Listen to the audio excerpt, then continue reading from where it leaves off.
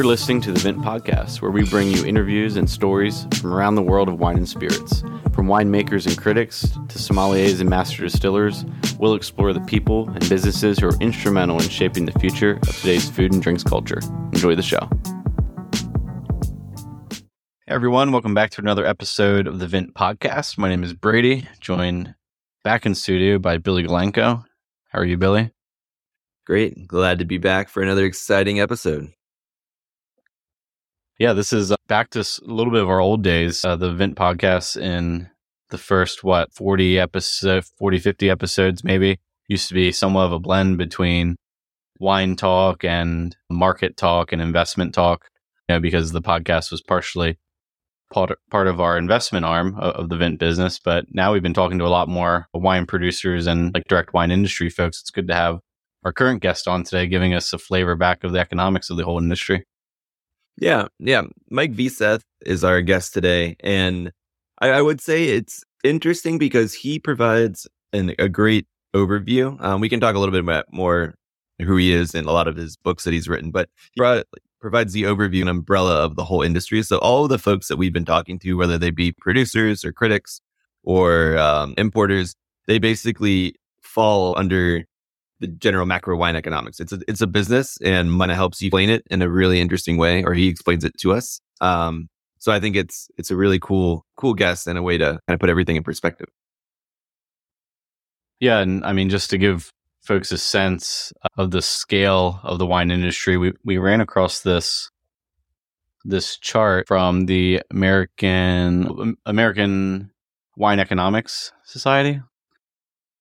There's two A's. I can't remember what the other A stands for. American Association of Wine Economists. There you go. Anyways, so the AAWE put out this little chart that Billy and I took a look at using Department of the Treasury data on how many wineries are actually in the U.S. by state. And it was pretty interesting. Did anything kind of stick out to you in the top 5? We have California, Washington, Oregon, Texas, New York. Was that kind of what you had in mind? I think the only real development and this source that they shared was from 2018. 2018, so, that's right. Yeah. Which I think is interesting, but it's interesting to see Texas even back then as ahead of New York. I would have thought differently, but otherwise, I wonder if Texas has overtaken Oregon. I bet they have. Overtaken Oregon? Yeah, it says Texas had 588, Oregon had 701 in 2018. I'm just thinking of the size of Texas that they might have overtaken them. Yeah, so I think the numbers might be different, and I hate when we're using a different sources, but I'll just throw this out there. I'm looking at another thing in wine business right now. That's a review of the wine industry that came out February 8th. And it says it has Texas still behind Oregon by half, actually. Oh, wow. So Oregon's, yeah. Yeah, it looks like, but I mean, the numbers on this other site are lower in general across the board. But yeah, it looks about to be a little more than half as many wineries in Oregon as Texas. And you have to remember that doesn't mean Texas isn't growing, but it also just speaks to the success that Oregon's seeing as well. Sure. Yeah, and I think even though we're looking at a little bit outdated data, I mean, we could pull together our own thing, but I thought this was packaged pretty neatly. It does demonstrate just the sheer scale of these top 2-3 regions. California has a 2018 4,800 wineries. Washington State, a little over 1,000. Really just dramatically outpacing. Obviously, California is a huge state. It's our best grape growing region in terms of volume production, but that's a staggering number, 4,800 compared to number 2 at 1,000. Yeah, and I would say in this even more updated data that I'm looking at too. I'll share this link with you. It looks like that number has grown a little bit in California, but it looks like Oregon has actually overtaken Washington now as well, which that's interesting to see. And I think what's also interesting to think about here is that wine has gone through some consolidation in recent years. The number of wineries continuing to grow in California is continuing, even though a lot of these brands may be purchased by bigger brands and are being consolidated, which is something we kind of briefly touch on with Mike, but it's just going on more in general. Yeah, and it's fascinating to see on the chart that I'm looking at here, number 7, Pennsylvania, then number 8, Virginia, then number 9, Ohio. Ohio and Virginia just right neck and neck with total wineries based on this 2018 chart, which I just think is fascinating given the proliferation of wine in Virginia recently and Ohio being from the outside, seemingly inopportunistic place to produce wine, but still keeping pace. Well, I think that goes back to more of a historical culture of making different types of wine and wine from different types of grapes. Sure.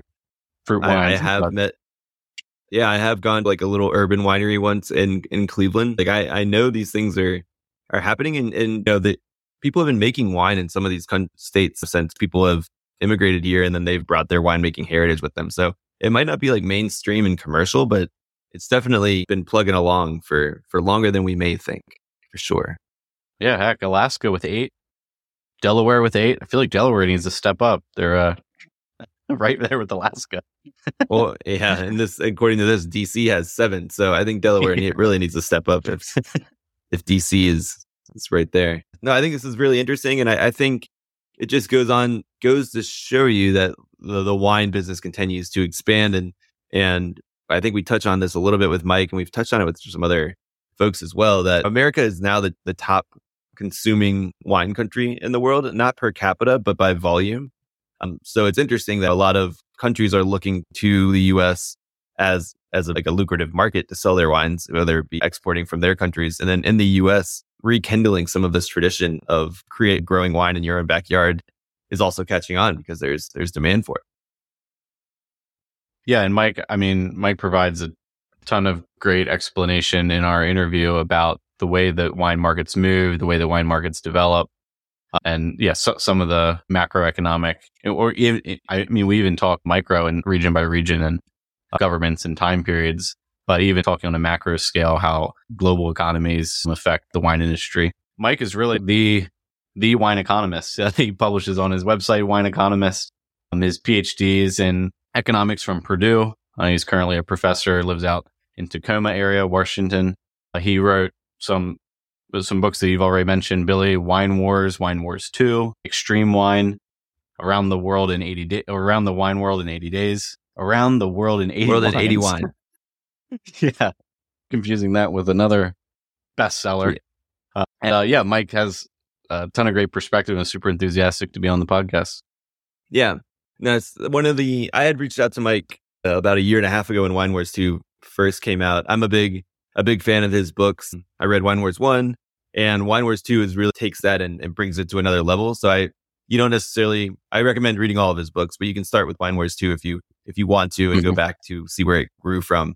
But it gives you really cool insight into just the whole world. And what he mentions in the podcast, and I think it's really right, is I've worked in many different facets of the wine industry. So when I was reading it, I was like, oh, this is relevant to this part where I worked at a producer where we helped create, they had a mass market brand and they also had a very niche brand. Mm-hmm. This is relevant to me when I was working in Australia and we were trying to break into the Chinese market. So it's interesting because he brings all of these facets without you having to work in all of these elements of the wine industry. So he said he's had both people who had no idea about the wine industry, they just work in other careers, be like, wow, this is fascinating. I never knew. I look at the wine wall in the grocery store and I'll never look at it the same again. But then also people who are in the industry like us, also it was insightful for me and it's really entertaining. So I thought that was really fascinating. I also love his book on Extreme Wine. It's a little older now, but it was a really cool, he really goes to the limits of wine, whether it be like the cheapest wine possible or most expensive, or talks about celebrity wines, but he goes to really the extremes. And then I'm just started Around the World in 80 Wines. I didn't actually know that before. I'm a big fan of the original book. And he kind of tries to follow the route that Phileas Fogg took in the book, the original Around the World in 80 Days. So definitely recommend those. He's written others. But yeah, I would just say enjoy the conversation and definitely go check out his books. You can get them on Audible, also in paperback. So, or I guess in Kindle too. Yep. Awesome. Well, enjoy this interview with Mike Veseth.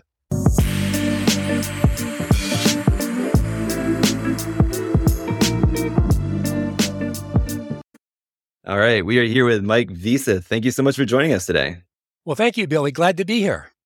Yeah, I was telling Mike offline, and we will have mentioned a little bit in the intro that we do ahead of this piece, that my wine career has gone everywhere from kind of bulk bulk wine creation in Australia, also premium wine in Australia, to a family-run winery here in the United States that also touches globalized wine styles. So it was so cool to read his book, Wine Wars 1 and 2, because they all followed my career. And then Extreme Wine is another one of my favorites, along with his other wine books. So we're so excited to have you. But before we talk about your books in particular, do you want to talk a little bit about your background, maybe your economics background, and then how you got into wine?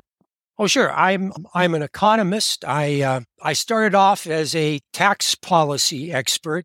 My PhD dissertation was on using tax policy to preserve agricultural land. And so I didn't know it at the time, but that got me a little close to a vineyard, although I didn't study vineyards in particular. And I became an expert on globalization. And the first time I wrote about wine economics and about the wine was for a 2005 book called Globaloney. It was a case of a set of case studies about how globalization plays out in different industries. And the name was What is True About These Industries and What is Just Globaloney, what is just nonsense that we make up about it. And so I did fast food and slow food. I did basketball as a U.S.-centered sport, and then soccer as a sport that is in the U.S. but centered elsewhere. And one of the industries I looked at was wine. And so that was just fascinating to me because I was a wine lover and I'd been thinking about the wine industry for quite a while. But it was a chance for me to travel and meet people and talk about the industry part of it, not just wine. And at the end of this, I looked at that and I said, well, I'm kind of fascinated with the global wine industry. And so I dived in and started the Wine Economist blog. And it's been all wine business, wine economics ever since. Nice. Was there a component of wine interest and wine love that went along with that? Or was it you found this category and just from an economic perspective, it was interesting? Well, both, I think.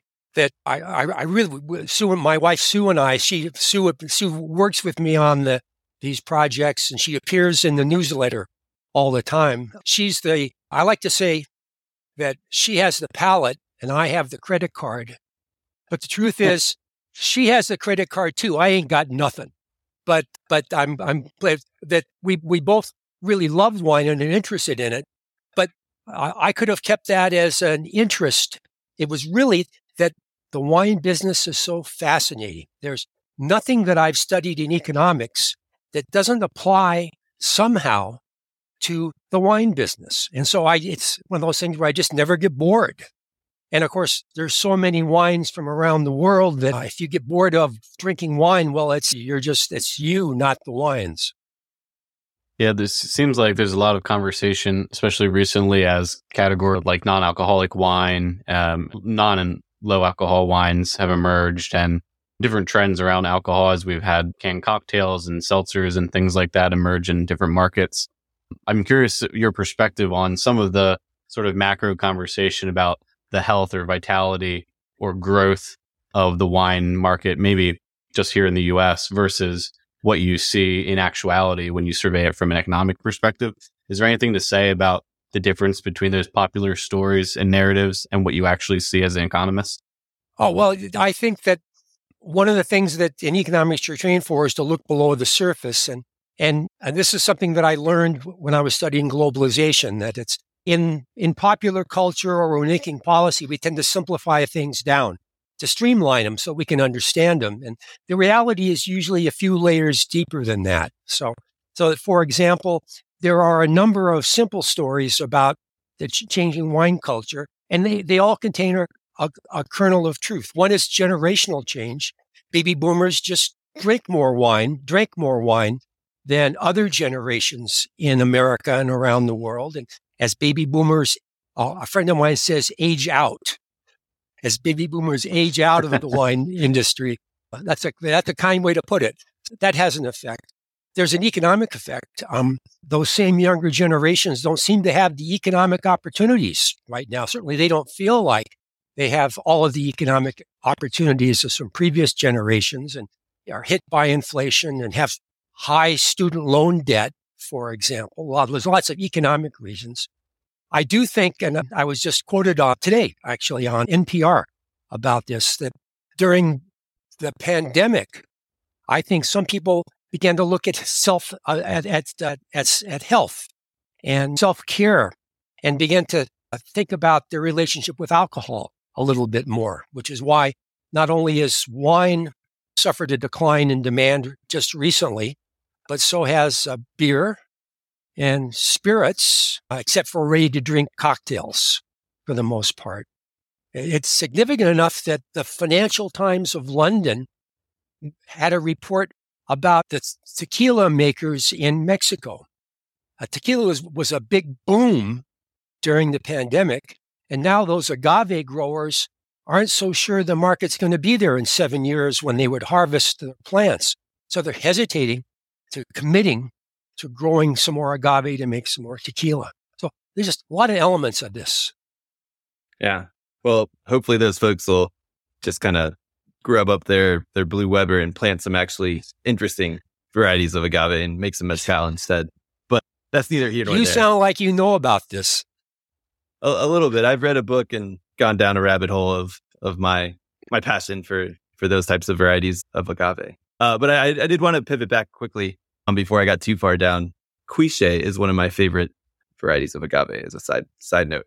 But you do actually mention in Wine Wars 2, the impact of the pandemic was unexpected. Since we're on that topic anyway, especially I think it was especially in the American market where wine with the global slowdown, basically everybody thought wine would see a slowdown as well. But what we actually saw was an increase in certain segments, especially the higher, more premium wines that actually kind of grew. Can you talk about that a little bit? Yeah, that's it. It's an interesting bifurcation of the market because, well, Billy, from your experience working with fine wine producers, but also their commercial quality and quantity wines, that there's more than one wine market. There's never a one-liner in wine, so that and starting at about the global financial crisis, starting at about 2008, the gap between those two has gotten bigger and bigger and bigger. These days, there is $12 is a critical line. The market in the U.S. for wines that sell for about $11 or $12 a bottle equivalent is just shrinking. And the cheaper wines, it's just falling precipitously. And then the market for wines above $12 is still growing in some segments. The fastest growing is the $25 and up. So trying to figure out what is this? It's not, as my European friends, so my European friends think that American consumers are nuts because they see this and they say, well, they want to spend more money. They're just flat out, they've got too much money and they're just throwing money at these higher prices. But if you look at the wine wall at the shelves, you see that they're not spending more for the same wine, so they're not crazy. But for some reason, they don't like that old wine at the old price. They want to try something new at a higher price. So they're willing to spend more, but for something that's newer or different or they think might be better. It's interesting how the Europeans are reacting to this because for many, take Chianti, for example, that Chianti in people's mind has an image about how much a bottle of Chianti should cost. And even with premiumization, they can't just raise that price very much. Consumers are very resistant to paying more for the same thing in wine. And so what they're creating in Italy and other places is what they call IGT wines that don't say Chianti, but they have a private label that pitch an identity sort of brand or a different regional brand that someone will say, oh, that's interesting. I'll try that. That it's higher on the wine wall. It's more expensive. Maybe it's better. Ultimately, there's a concern that we're going to focus on the very highest peaks of wine, where the volumes are the smallest, and it's hard to sustain the industry if it becomes an industry only for the 5% or the 1%. It seems like several categories in alcohol have gone up market a bit, though, right? This kind of trend in smaller producers of like craft beer, IPAs, that feels up market to me. Yep. I know more expensive than sort of the light beer and lager boom. And then even talking about tequila and mezcal, I would guess that mezcal is more upmarket average price than tequila would be. And like sort of the trend towards ready to drinks and seltzers, they're pretty expensive per drink basis. So it seems like the entire category, alcohol in general, is moving upmarket. Oh, it is. And because of wine's peculiar nature, those same trends that appear in even seltzer, but also craft beer and that are kind of magnified. With craft beer, think about the price difference between the cheapest and the most expensive. And it's probably 100%, maybe more, a little more than that. But the difference between a Budweiser and a Pliny the Elder or something is big, but it's nowhere near as big as for wine. A few years ago, I sent my university students to the local Safeway store, and I asked them to do an economic geography of the wine wall there, to look at how many different wines, how many different countries, to look at the cheapest and the most expensive, and then how many there were there. And they came back and they were stunned because to begin with, they said that they had counted about 800 different wines. We would say 800 different SKUs. And that was more than any other product category in the store. It was more than cheeses, more than cereals, more than anything. The selection of wines was really the greatest. They had about 14 different countries, which when you have to pick through that to get there. The cheapest wine was about $2 per bottle equivalent. It was a bottle equivalent because it was a 5-liter box of Franzia that they could buy with their Safeway Club Card discount for about $2 a bottle equivalent. And the most expensive wine was a Cristal Champagne that was $220. So $2, $200. It's just the magnification effect. And so both the potential for premiumization and the reason why people are afraid to buy less expensive wines. They're on the one hand, they're afraid to buy cheap wines because they think it might be no good. And they're afraid to buy expensive wines because they're afraid they're going to waste their money. They won't appreciate it. Yeah. So you go into this really, really in an interesting way in your book. I kind of wanted to circle back a little bit to what your books were. Can you talk about what you have a range of books, so you can briefly touch on all of them, but I guess Wine Wars 1 and 2, I'd love to talk about what led you to create the first one and then walking us through what changed in between, because everything's changing so quickly, you note, and then maybe what has changed even since you released that book a year and a half ago. Oh, sure. I'd be happy to do that.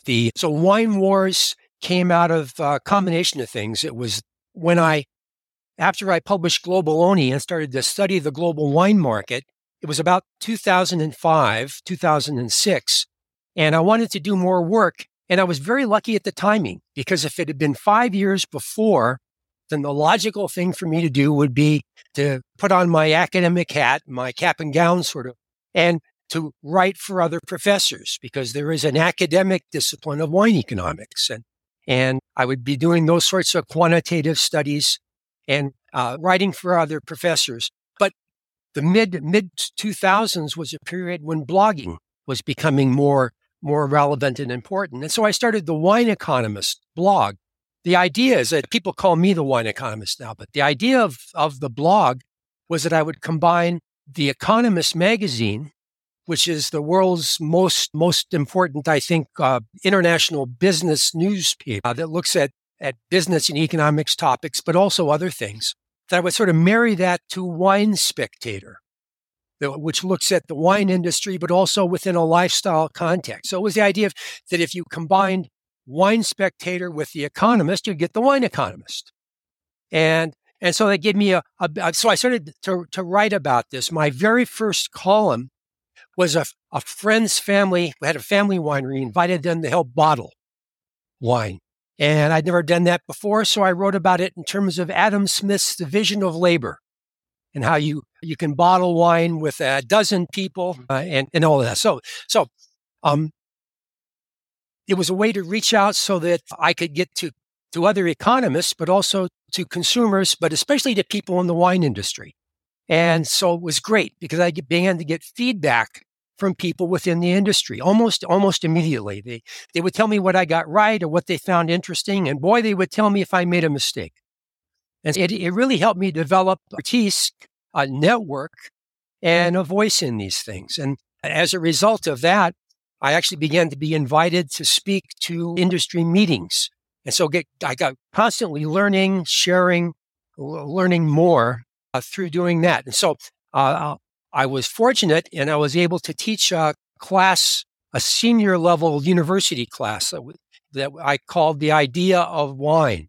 And it wasn't a Master of Wine class. It was a Bachelor of Wine class where we covered the geography, the geology, the history, religion, the science, the marketing, the globalization of wine, just a survey of these things.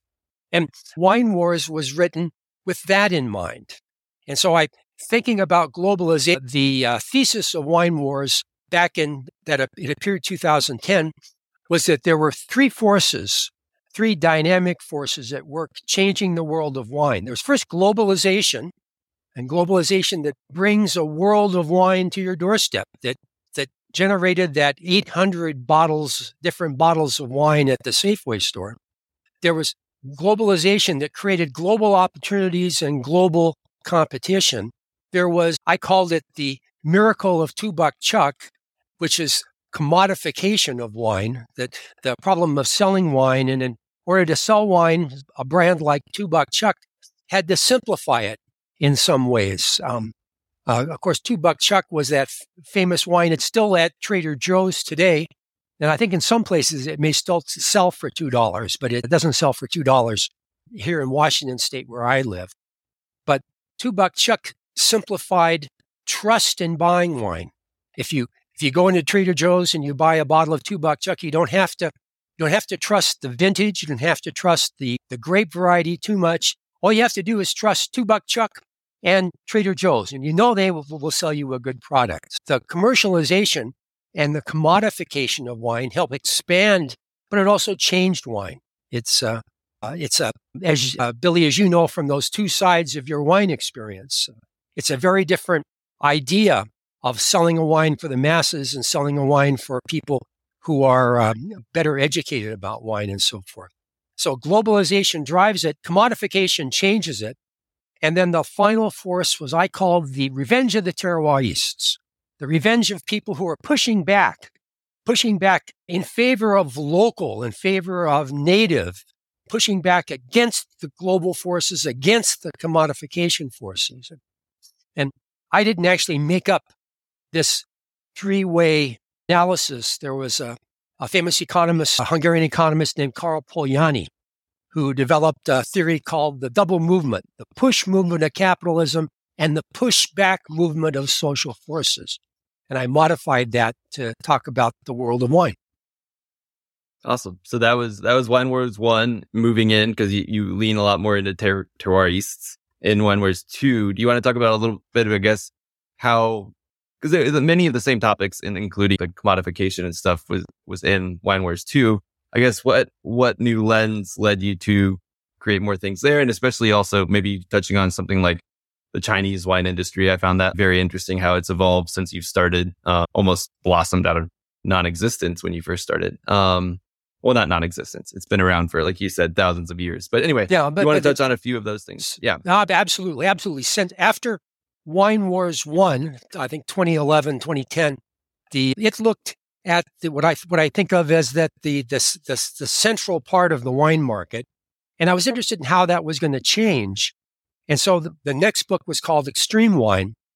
And it was inspired by the X Games, because I'm a little bit of a sports nut. And I was watching the Olympics, and I'm thinking, well, how is the Olympics going to change? And I realized that they're always introducing new sports and things. The Olympics changes not because the center of the sports change, but because of this change going on in the edges. And the X Games was a tremendous example of that. If you look, there's so many X Games sports that have now entered the sporting mainstream. It's one way to change. So for Extreme Wine, I sat down and I spent an afternoon brainstorming all the different extremes you can go to in wine. And then I tried to explore those. So I decided what is the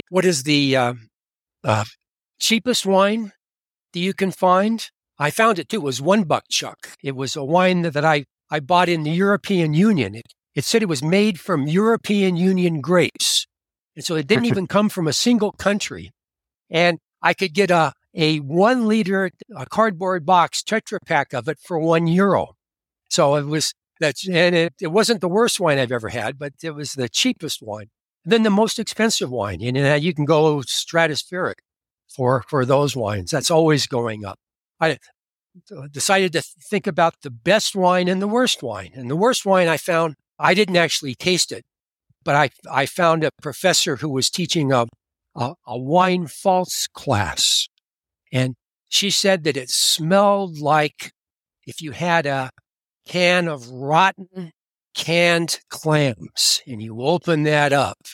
And so you can try to imagine what that would smell like. It just burned her eyes when she smelled it. It was given to her, taken from a commercial shelf. Someone bought that wine at a store and couldn't believe it. It actually made it through all anyway. Was it a natural wine shop in LA? No, it was not. It was.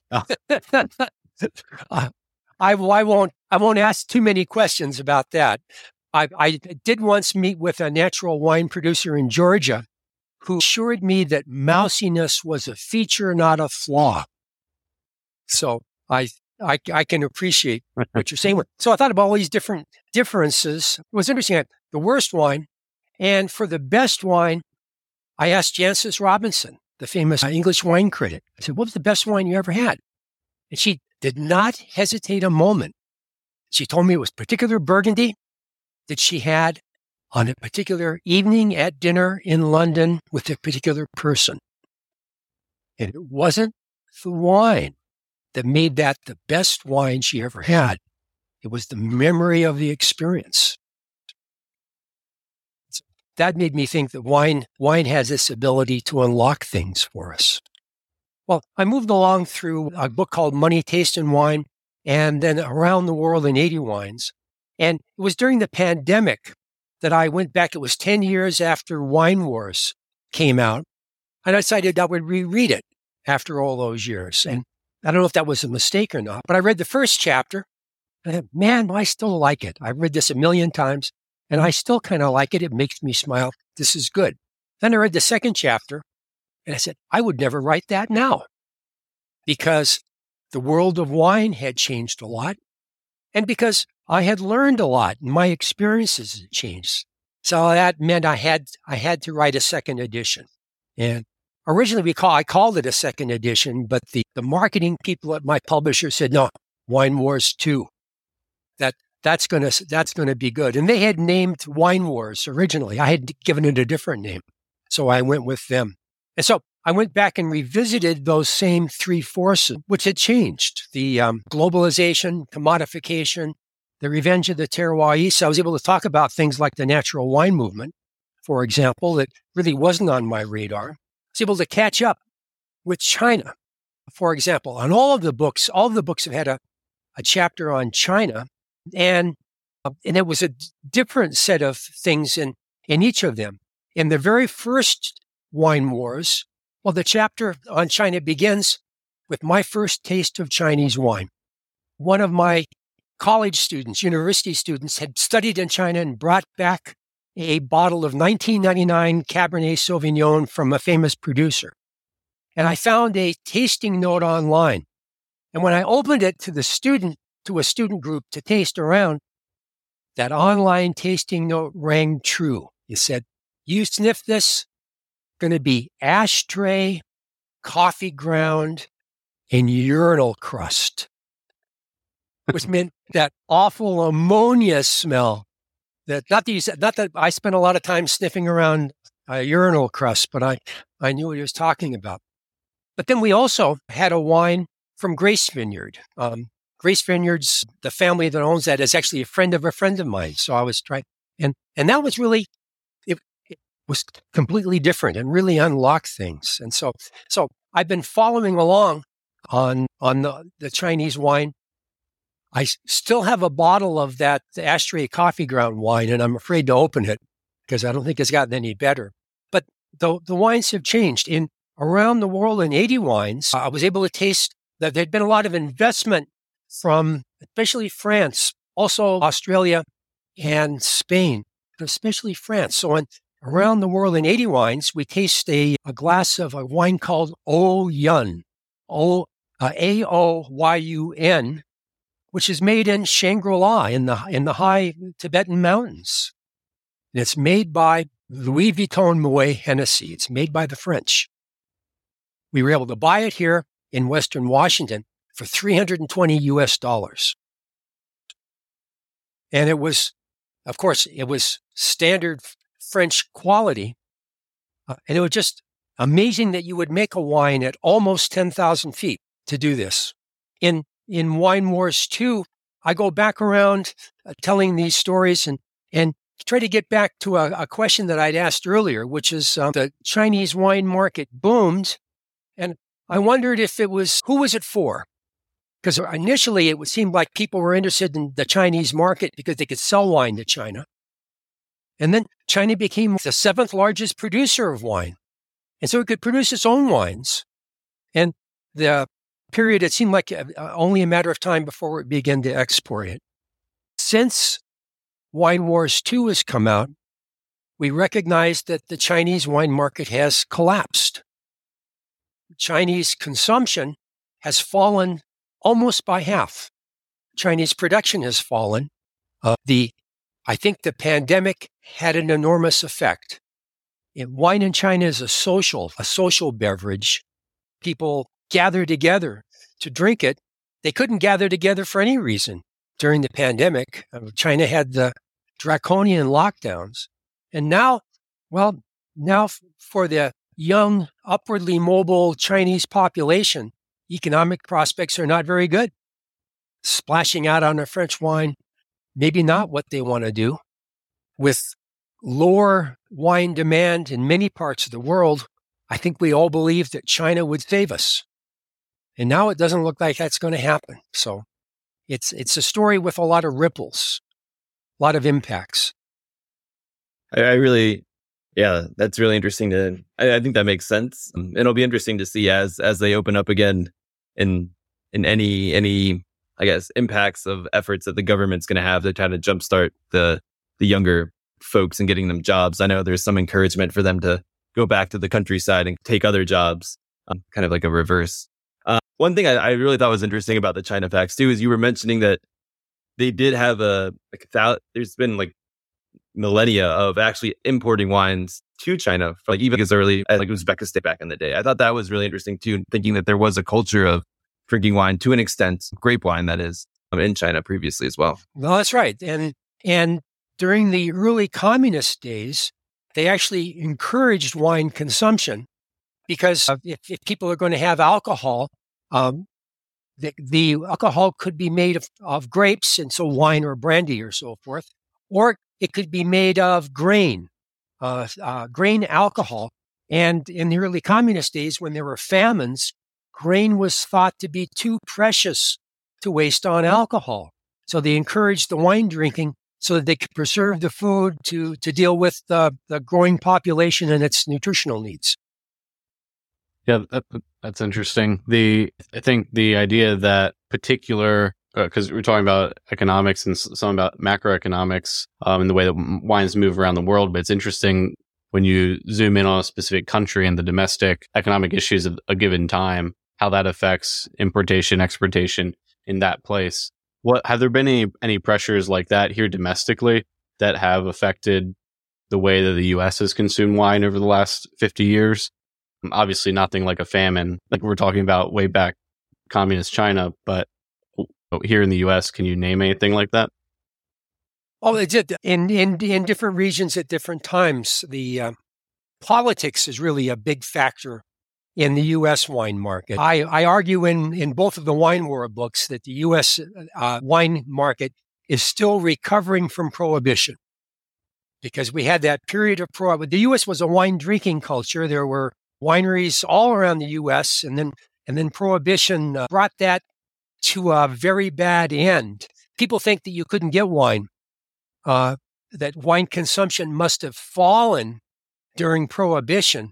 But in fact, wine consumption increased during Prohibition because there was a loophole in the Prohibition laws that said that private citizens, families, could make up to 200 gallons of wine a year for non-alcoholic consumption. That's what the law said, non-alcoholic use.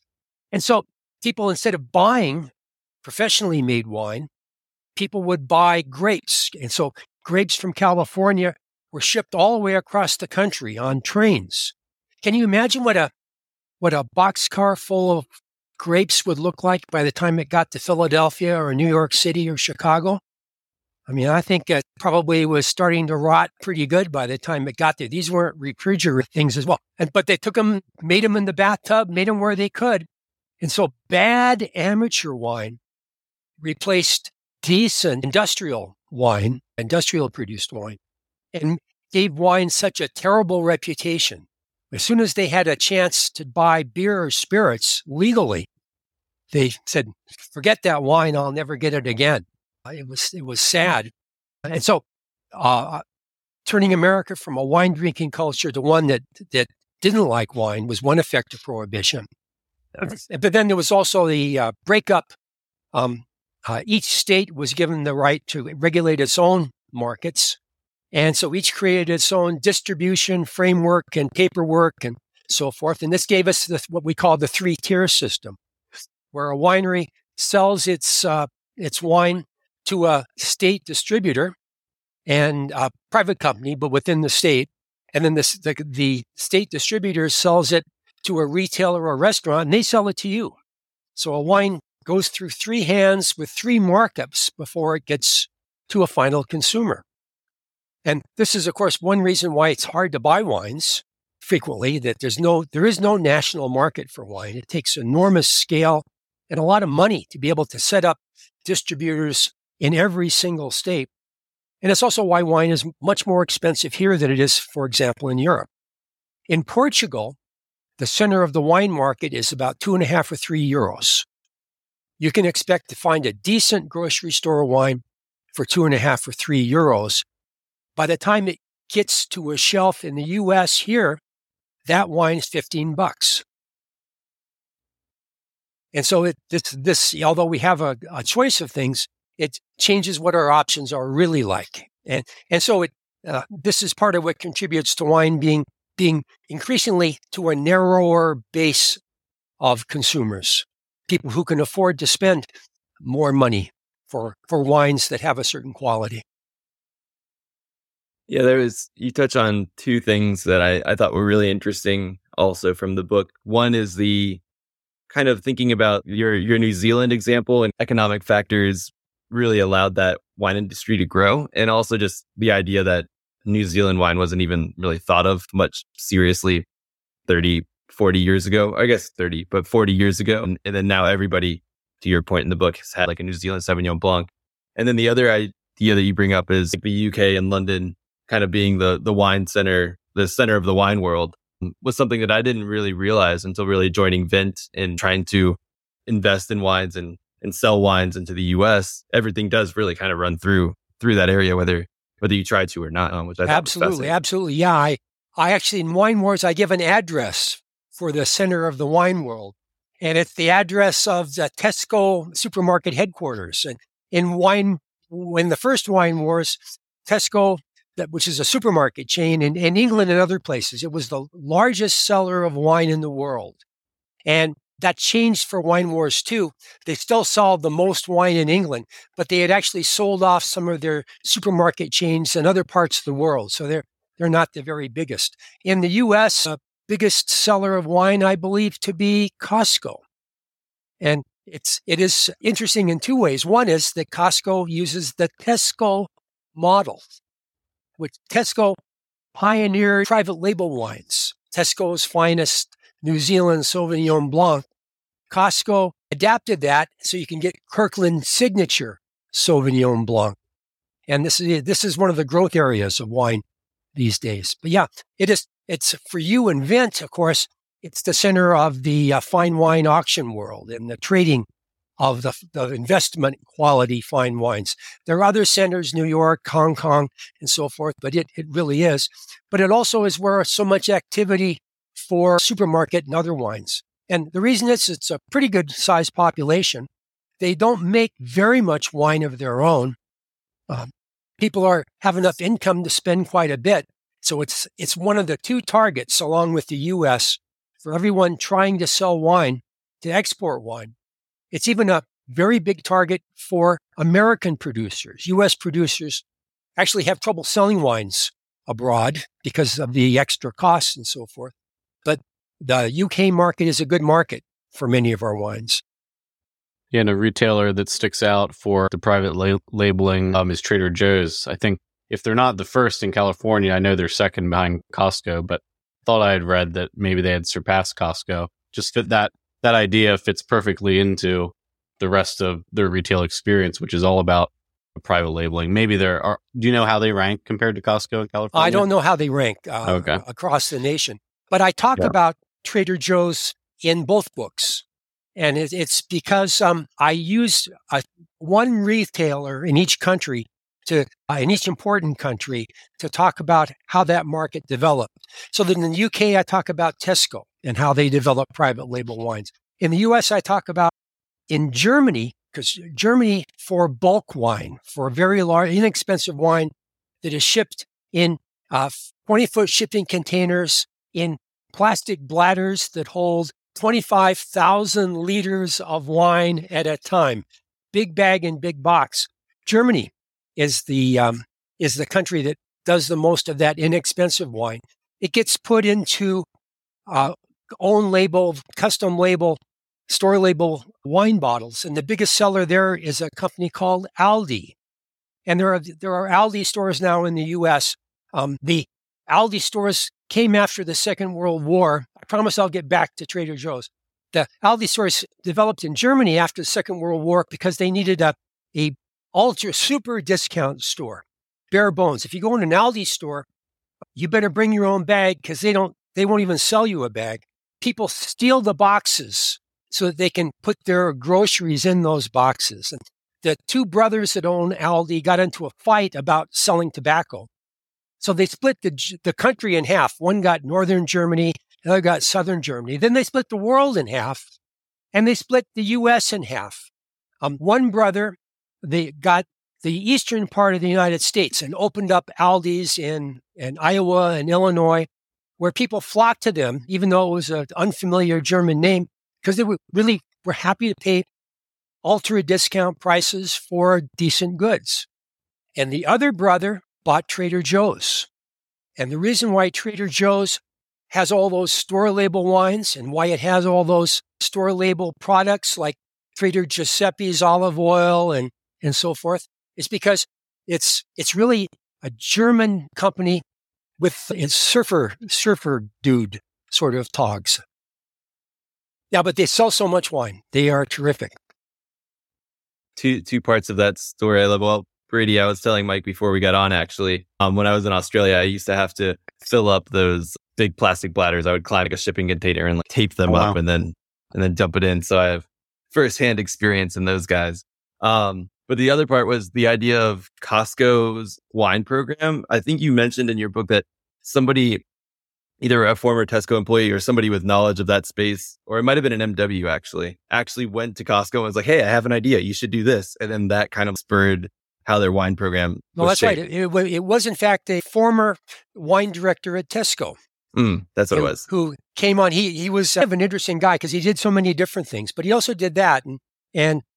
So if you go to Safeway, that one Safeway had 800 wines in it.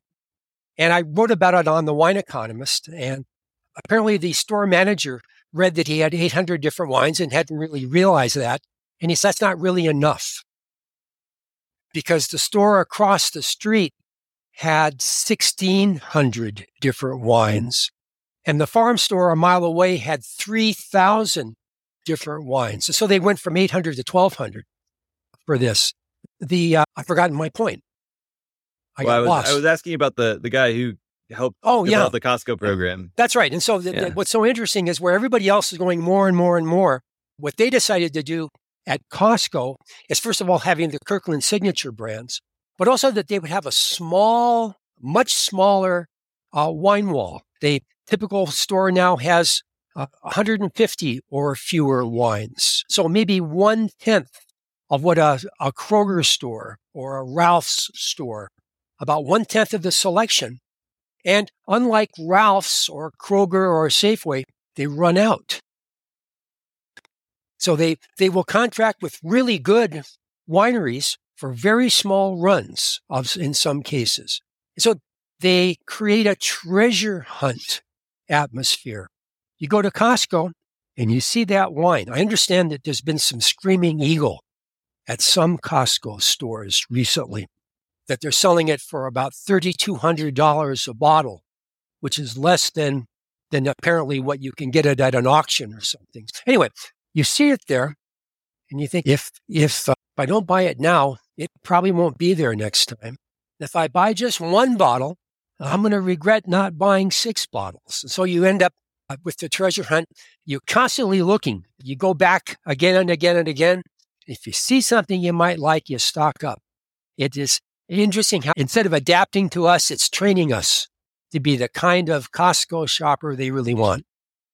Yeah. And I love the idea that just Costco didn't really have much of a wine program, and some guys like, hey, you should do this. And then one guy has basically kickstarted this whole thing, and this experience that we all have. I thought that was fascinating. No, that's right. And so Costco wine buyers are some of the most prominent people in the world, because you can get their attention, but it can really be worth something to you.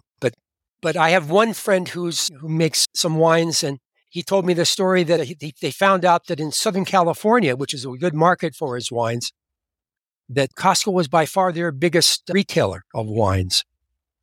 And it scared him, because they said, what if one day Costco decides it's not going to carry our wines?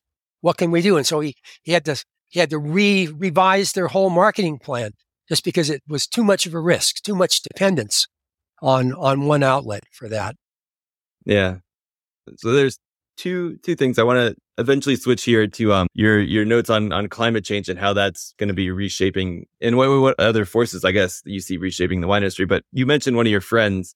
Was one of your friends was it Washington State, had a wine called Secret Squirrel? Yes. Is that the right one? So I have one question for you. As I was listening to that, you said Secret Squirrel, the secrets are always mysterious. Everybody gets excited by that. I think that's true. But then your next comment was, and squirrels, what could be more fun than squirrels? Well, I can think of a lot of things that are more fun than squirrels. I want to see, do you just really like squirrels? Oh, no, it's if you were to see the label, the label shows a squirrel in a big party mask. I mean, he is just rocking it, that squirrel on this. Yeah, no, it was interesting because in terms of branding, you've in the old school was you branded around the place. And so you'd show a picture of a chateau or some beautiful vineyards or something like this. And by the time my friend has several wine labels, and some of them are very much wines of place. But for this wine, which comes from Red Mountain, Washington, place in this, they decided that he wanted to appeal to younger wine drinkers in their 20s and 30s. And they're driven maybe a little bit more by identity. It's not about how the wine tastes or about where the wine comes from, because maybe they don't care as much about that as how the wine will make them feel. Will it make them feel like sharing, having a party, having a good time together? And so that was where the origin of Secret Squirrel. And I'll admit that he hired consultants to try to parse through how you would do this sort of thing. There are different approaches. One of the other labels I write about is 19 Crimes, which is a Treasury Wine Estate wine that has a picture of a criminal on most of the labels. I guess that has a picture of Martha Stewart on the Chardonnay now. And she actually did serve some jail time. So I suppose that's still of that. But the focus group analysis of that was that young millennials, young males, we don't need no stinking badges. We're sort of outlaws. We're renegades. And so we'll buy a wine with a criminal on the label. He was not trying to do that. And so Secret Squirrel, I guess Secret Squirrel is military talk for a spy or a secret agent. And I didn't know that. And so when he told me about this, I was skeptical. I was meeting him in Walla Walla, Washington. And young people, huh? They'll be attracted to this. So I walked back to the hotel. As I walked back to the hotel, I went past one restaurant after another, and there were groups of young people with secret squirrel bottles drinking it. And I thought, man, it's sending me a message. And it's good wine. Now, when I did Wine Wars 2, I was updating Wine Wars 1. I was trying to bring it to how the wine world had changed and how I think about the wine world had changed. And so then I began to think about the future. And so I added a completely new section where I talk about what I call wine's triple challenge. And the triple challenge are three sort of crises. The economic crisis. So it gives me a chance to, in one place, analyze some of the wine economics problems that the wine industry faces. And then the environmental crisis, some of the things that are going on there. And then there's what I call the identity crisis. In the case of the environmental crisis, in my previous books, I talked a lot about climate change and global warming and how vineyards and so forth would have to move. And so I analyzed the climate change in wine from a business perspective. I said, if you're a winery or winemaker or wine grower, climate change is a risk. It's an obvious risk. Under the Biden administration, it's even a business risk that businesses have to formally take into account in their filings for their corporations. And so I analyzed it in terms of how different people in the wine sector are treating the climate risk and how seriously they're treating it. Wine's identity crisis is how I ended up on this, and I think that comes today.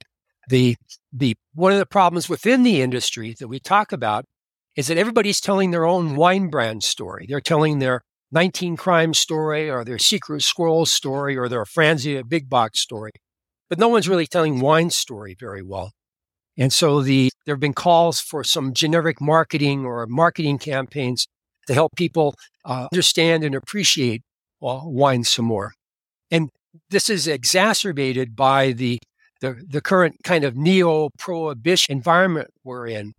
Wine, I believe, as part of a balanced diet, wine taken in moderation can be part of a healthy lifestyle. If you do anything too extreme, wine or Cheetos or anything too extreme, it's not really going to be good for you.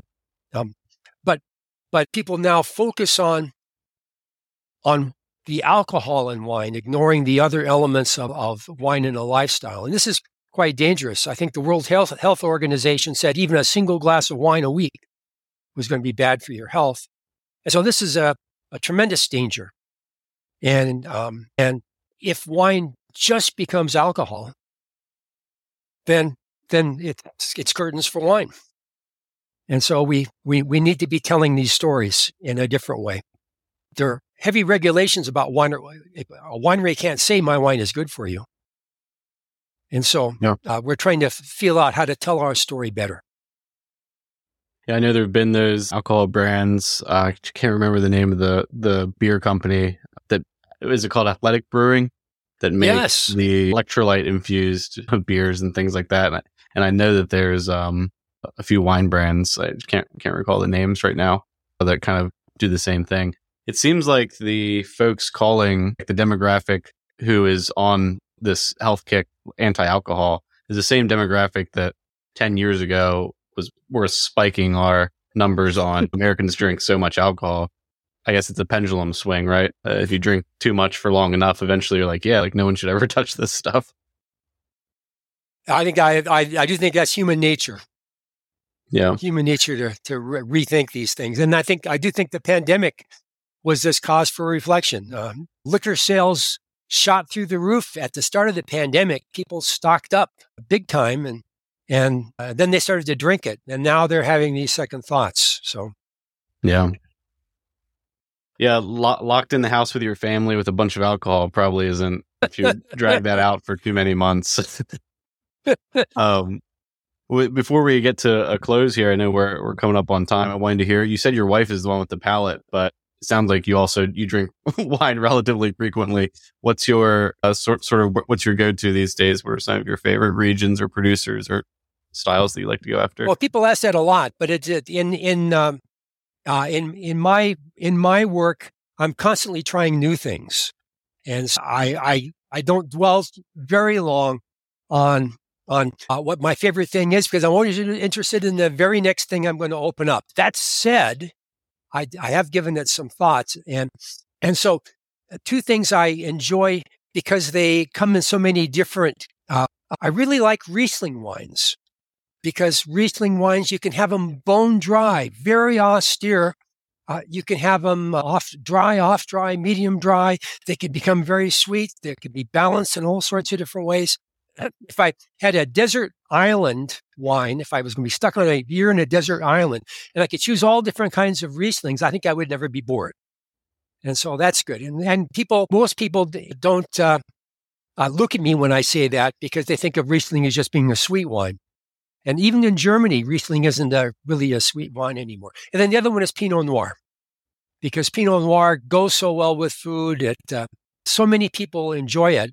I have a friend, Tim Haney, who does a lot of scientific work on people's palates and what they like and don't like. And he finds that among red wines, Pinot Noir is a universal like, that it's not too tannic, it's not too acidic, but it has character, and it comes, New Zealand one tastes different than an Oregon, than a French, than one from Australia. So those are my two. Nice. Yeah, I know you're deep in the wine world if you're choosing Riesling and Pinot Noir, because I think that's where it seems like where everyone eventually ends up. And I've heard oftentimes it's like the sommeliers of the world, their favorite wines are all Rieslings. Yeah. Maybe that's the end point for everyone. No, and so many people these days are appreciating Sauvignon Blanc, especially New Zealand Sauvignon Blanc. So when they tell me that, I tell them, well, try Vermentino from Sardinia, because that has sort of that same profile of a high acidity and nice fruit and a little savoriness. And they do this, and wow, I like something more than just New Zealand Sauvignon Blanc. And hopefully it opens the door and they try something else. When I was teaching my university class, I had a few outside of class wine tastings. The first one was always 6 Rieslings, starting from the most austere, dry Riesling from Alsace to a very sweet German Riesling, but up through the scale of this. And I would tell them, you're gonna like at least one of these, and you're gonna hate at least one of these. And I remember one year I asked at the end, "What have you learned?" And a student raised his hand. And he said, "Well, I think it's about balance, Professor. That there are different balance points here, and some of us like this balance, and some of us like that balance." And it was great, because it gave them permission to like what they liked. And it gave them permission to not like what someone else liked. And I thought that that's actually a great lesson for all wine drinkers. That who should you please? You should please yourself. You should find wines that you like, and you should enjoy them and try other things. But you don't have to like what I like or a critic likes or something like that. You should please yourself. Yeah. I think everybody's sense of balance, because I was literally about to say that, like with Riesling and Pinot Noir, a through line of that is good acid across the board. Yep. But I know that wine drinkers or wine experts, and you got connoisseurs, they like more acid anyway. Whereas I do have friends who I give them a high acid wine and they say it's sour. And I'm like, you don't have to use that word. But oh yeah, I know exactly what you mean. Well, I know. Also, I was just going to say that the Vermentino example was great. Over Christmas, my dad had his first Vermentino. We were at an Italian place and I recommended it. And, oh, this is amazing. I'm going to go buy a lot of Vermentinos now. And he's like, where? And he kept calling it Vermentina. But I was like, oh, at least he's trying it. He's excited. That's it. Yeah. That's it.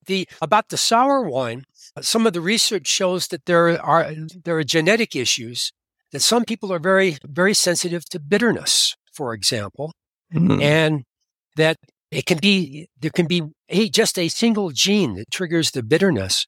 So they will want a sweet wine, not because they're unsophisticated, or not because they don't know much about it, but because the sweetness covers up the bitterness of the acid to them. Yeah. And so it's people can be hardwired. People can learn about wine, but we're also all hardwired to react to wine in different ways. Yeah, that's so interesting. And everybody should also get wine wars too, because when you talk about the Asian palates and then trying and what they would use wine with, my fiance is Taiwanese and she doesn't really drink anything with her meals. It's before and after. And it's all of those things. And I'm like, yeah, this makes sense. Everybody enjoys it in a different way. So, well, anyways, thank you so much for joining. We could probably go on for hours here. We're going to have to wrap it up. We really appreciate your time. Thanks for joining us, Mike. Thank you, Billy. Thank you, Brady.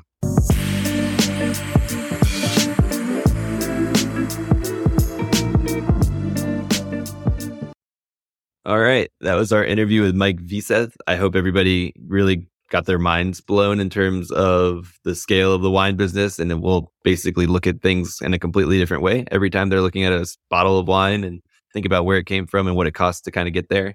If you want to go read more of Mike's books, or after you've listened, just read Mike's books, we'll include a link to the Amazon, his author page there, so you can go buy the books right away in whatever format you prefer. And next week, we'll be back with another interview. We have one of the fan favorite guests coming back, Berghound. So get excited for that episode. Be back next week with that interview. Cheers.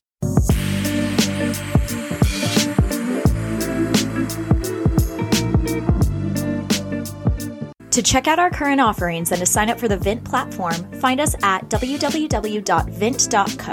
That's www.vint.co. For questions, comments, or feedback on the Vint podcast, please email us at support@vint.co. Vint and VV Markets are offering securities pursuant to Regulation A. Our offering circular as amended can be found on the SEC website. Past performance is no guarantee of future results. Investments such as those on the Vint platform are speculative and involve substantial risks to consider before investing. We may provide communication that may contain certain forward-looking statements that are subject to various risks and uncertainties. Information provided in any communications, including this podcast, is not legal, business, or tax advice. All prospective investors should consult a legal, tax, or business advisor concerning the subject matter of any communications and any offering.